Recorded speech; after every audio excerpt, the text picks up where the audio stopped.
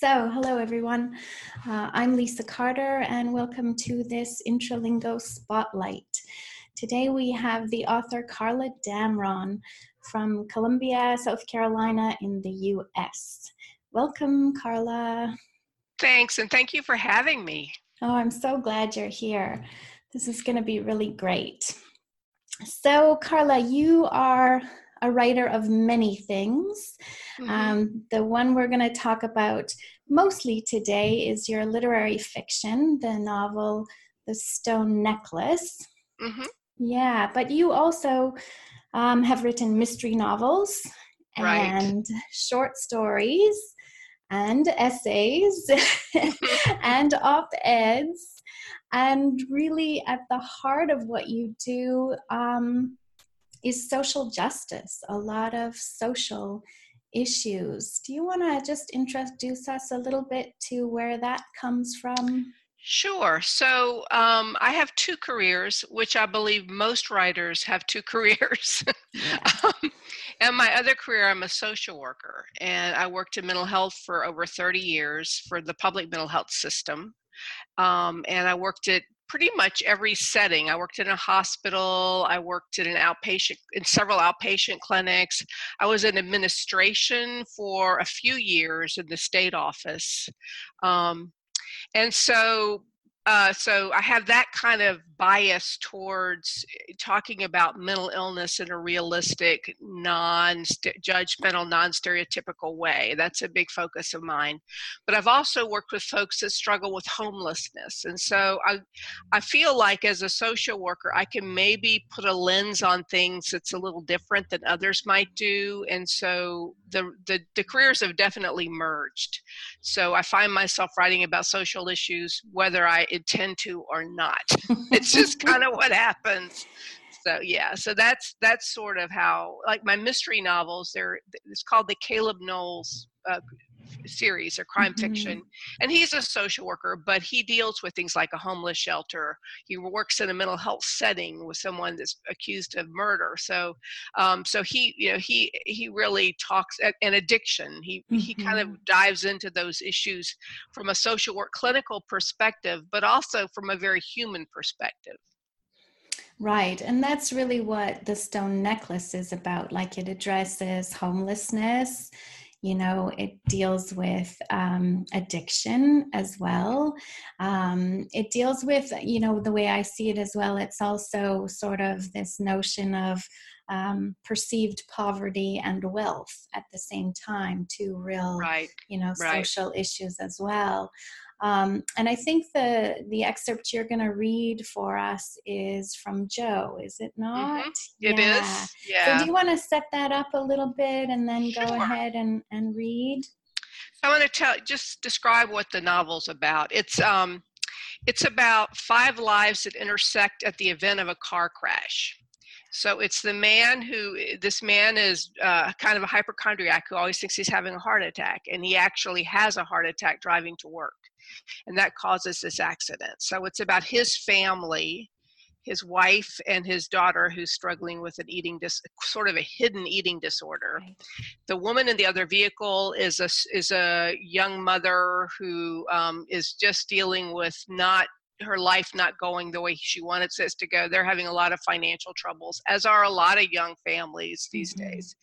And then when he's in the hospital, the nurse that works on him is a nurse that is a wonderful cardiac nurse, but she's just back from drug rehab. This character, Joe, is a fellow that struggles with homelessness. He actually sleeps and lives in a cemetery behind a church. And Mitch, the man who's in the car accident, has been a benefactor for Joe. He picks up Joe he's a realtor, so he would pick up Joe to come and help clean properties and would pay him some cash. But he also would just kind of leave him presents. He would leave him like Joe always sleeps on the same gravestone in the cemetery.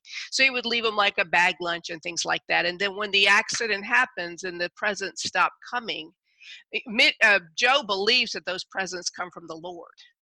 So when the presents stop coming, he thinks the Lord is mad with him.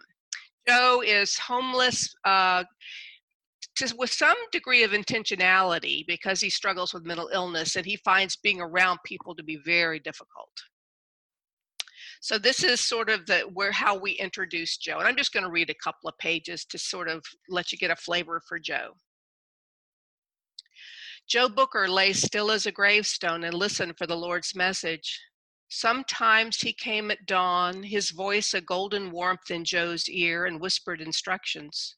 So he began every day like this, motionless on his tattered sleeping bag, tuning out the sounds of traffic, of leaves rustling under raucous squirrels, of beeping garbage trucks emptying dumpsters on Main.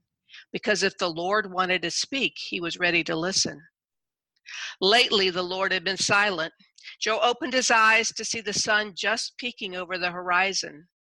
The headlights from cars on Gervais Street glowed like a string of pearls curling into downtown. He heaved himself up, groaning as his bones tried to awaken, and brushed bits of grass from his jeans and his wool peacoat. The moisture from the morning dew made the ground colder than it had been yesterday or the day before. Days were getting shorter, the icy grip of night holding on into the morning. Fading colors on the trees reminded him that fall was nearly done and winter would be next, which meant nights in the shelter. He postponed that as long as he could. Joe glanced down at his nest, grateful that he had a place so quiet and secluded. The north wall of the church shielded him from the wind, while the branches of the giant live oak offered some protection from the rain. He leaned against the familiar granite headstone that marked the grave of Wortham Hardin Pinckney, born 1848, died 1901, beloved husband and father, loyal servant of Christ. Mr. Wortham was a good Christian man, letting Joe share his resting place. He felt safe here, like maybe Mr. Wortham looked out for him. That was why the Lord told Joe to seek solace in the tiny old cemetery beside his holy house. Other instructions from the Lord had been slow in coming. Joe knew himself to be unworthy of the Lord's attention, but if he bothered with a man as undeserving as Joe, there had to be a reason. Maybe he had something important he wanted Joe to do. Maybe all the other voices were a test, and Joe had to be ready to hear his voice, the one that mattered, when it came again. Is that okay? Yeah, that's fantastic. Yeah.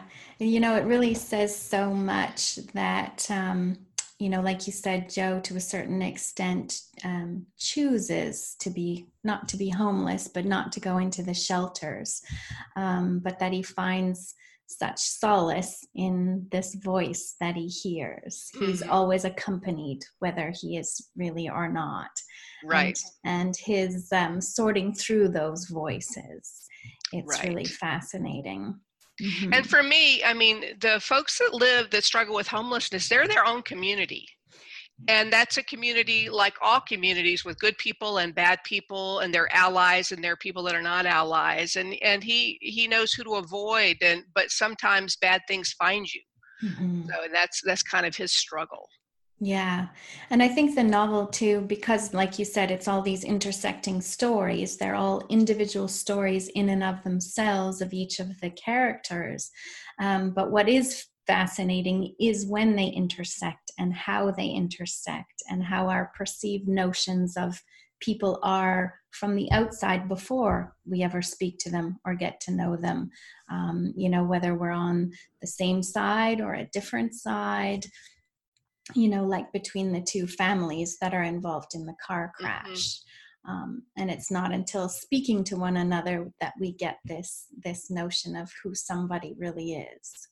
Exactly. It's all in communication. The other thing I'm fascinated with is, or fascinated by, is how these families we all live in the same town that is Columbia, which is, I call it a great big small town. Mm-hmm.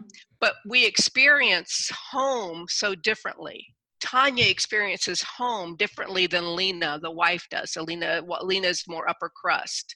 Joe, of course, who travels the same streets, has a totally different experience of what Columbia is and what home is. That's very intriguing to me. Mm-hmm. It absolutely is. And I think, it's part of what we're doing at Intralingo is, like I said to you before, is we are exploring the world But the Right. world is sometimes right where we are as well, but it's seeing it in a different way, in a different light, because we all only have our own perspective until we are exposed to another one.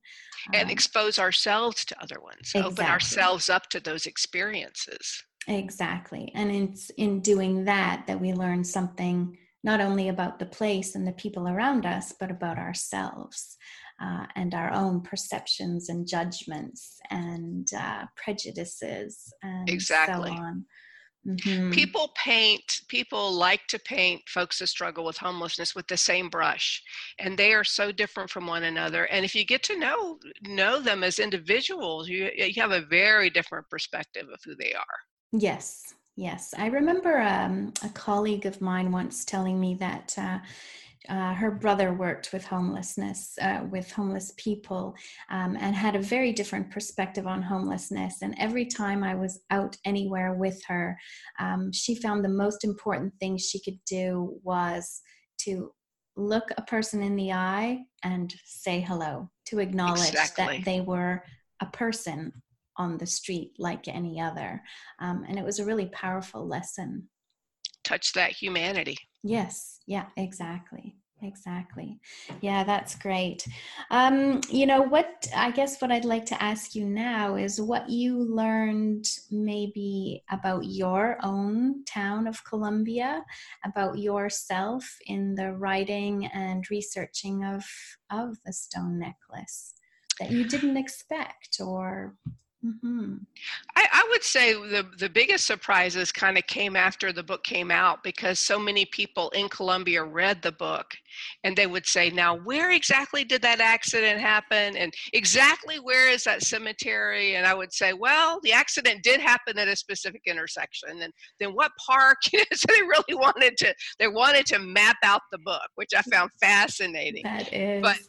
but the graveyard, they said, the graveyard there's a large cathedral in downtown Columbia that has this old graveyard. Okay. So I used the graveyard, but I put a small community church there. I needed it to be a small church. And they, well, why'd you do that? I'm like, well, this is my world and I'm the queen. And I can make these changes. This is fiction. So, Yes. so that was kind of intriguing. The other fascinating thing that happened, because one of the biggest themes of this novel is recovery. I'm a great believer in recovery from whatever, from trauma, from grief. Lena has to deal with such profound grief, from addiction. But it's not linear. It's not climbing stairs. You don't go up through, you don't just keep going up and everything's great. You go up 4 stairs and you're down 3 and you start over. You hit the bottom of the stairs, but hopefully you climb faster the next time. And you learn from every experience, from every cycle of that. Right before the book was coming out, Columbia was hit by a 2,000-year flood. So we as a community were in the beginning process of recovery when this novel came out the following February. So the flood happened in October, and then the following February this novel came out. So it was incredible timing. There's no flood in my novel, but the themes of resilience and what we go through, but it's okay, we will move forward, seemed to resonate with people. It was kind of magical timing that happened like it did.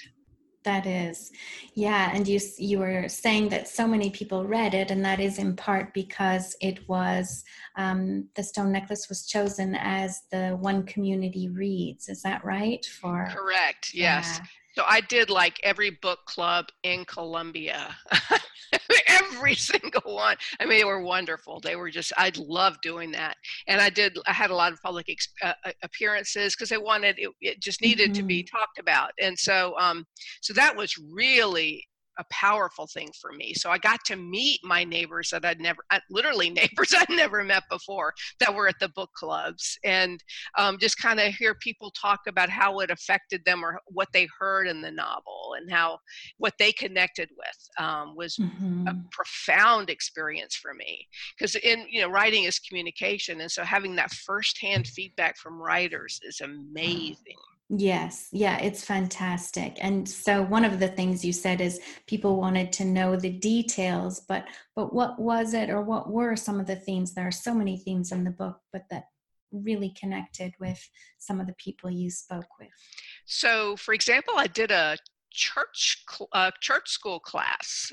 This isn't really a Christian book, but I guess there it could have some religious themes if you wanted it to. So I did this church school class, and this woman was talking, and she said that she had lost her husband a year and a half before.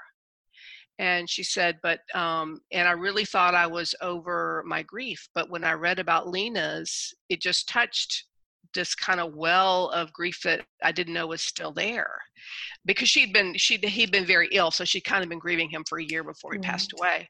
And so then while in the class, she sort of started crying because it was still such a fresh wound for her. And I got to watch the others in this class just take care of her in a really loving way. And it was really significant for me. It was really powerful. And I had these stone necklaces. The artist that did this stone necklace, which is on the cover, had made others. And so I was able to give her one of those necklaces. And she wrote me a beautiful note about how it had helped her so much, and how she was wearing the necklace now to kind of help her with her own loss. And that was incredible. That was absolutely incredible. That is so special, and so special that you had those necklaces to be able to give her one. Yeah, it was really worked out well. Yeah, that's amazing. I love that. And for anyone who hasn't read The Stone Necklace, what's one thing you would like them to take away? If you well, I hope you will read it. Yes, they will. You can read it. You can read it lots of different ways, and it's also an audiobook form, which is it's done by a beautiful actress, a woman who's an incredible actress that's local, did the reading for the audiobook. So I think what I would want to take away is that I hope that you find your thread. There's 5 threads in this. There are 5 story arcs. I hope you find the one that you need to read, and that it touches you the way it needs to. That's incredible. Yeah, I have read The Stone Necklace twice. Well, thank you. Oh, yeah. I read it when it first came out, and then I read it again recently. And there is a lot to pull out of it. There really is. Mm-hmm. Well, I worked on it for 6 years, off and on. It sent me to school. Yes, you've said you went and got your MFA to finish this novel, so I could really figure out what I was doing. Structurally, it's a complicated novel because it's these braided stories. Mm-hmm. And I would have to say that it's made writing harder now, because I want all my writing to be complicated like this for some reason. But yeah, it's really been quite a journey for me. Yeah. Well, it's wonderful. It's complicated, but it's not complicated to read. It is really quite seamless, and we are taken into each of these people's lives really in quite a profound way. Yeah, I like to write from this sort of intimate third-person perspective, or intimate first-person perspective, where you're really kind of getting into the heart of the person. I've tried to get the reader as close as they can get. And it's almost like using my clinical skills in a way to do the character development, So, yes, interesting. Yes, because you certainly would know how to speak to people and reach inside. That's I hadn't thought of that. Yeah, it's kind of weird how that happened. Yeah, that's great. Great. Well, thanks so much for talking to us, Carla. Thank you. And I'm so happy about this project. This is really cool. I can't wait to keep up with it. Yeah, me too. Absolutely. So this is hopefully the first of many spotlights, and then hopefully longer, full interviews. Mm-hmm. So for everyone watching, Carla's full bio will be in the show notes below this video. Please like it, share it, tell others about it. Carla, we'll get a link from you about the stone necklace so that we can make sure that's there as well. And subscribe to the Intralingo channel to hear from other authors and translators as we explore the world and books and ourselves. Terrific. So, I would love to. Yeah. Thanks, Carla. Thanks. It was great talking to you. Likewise.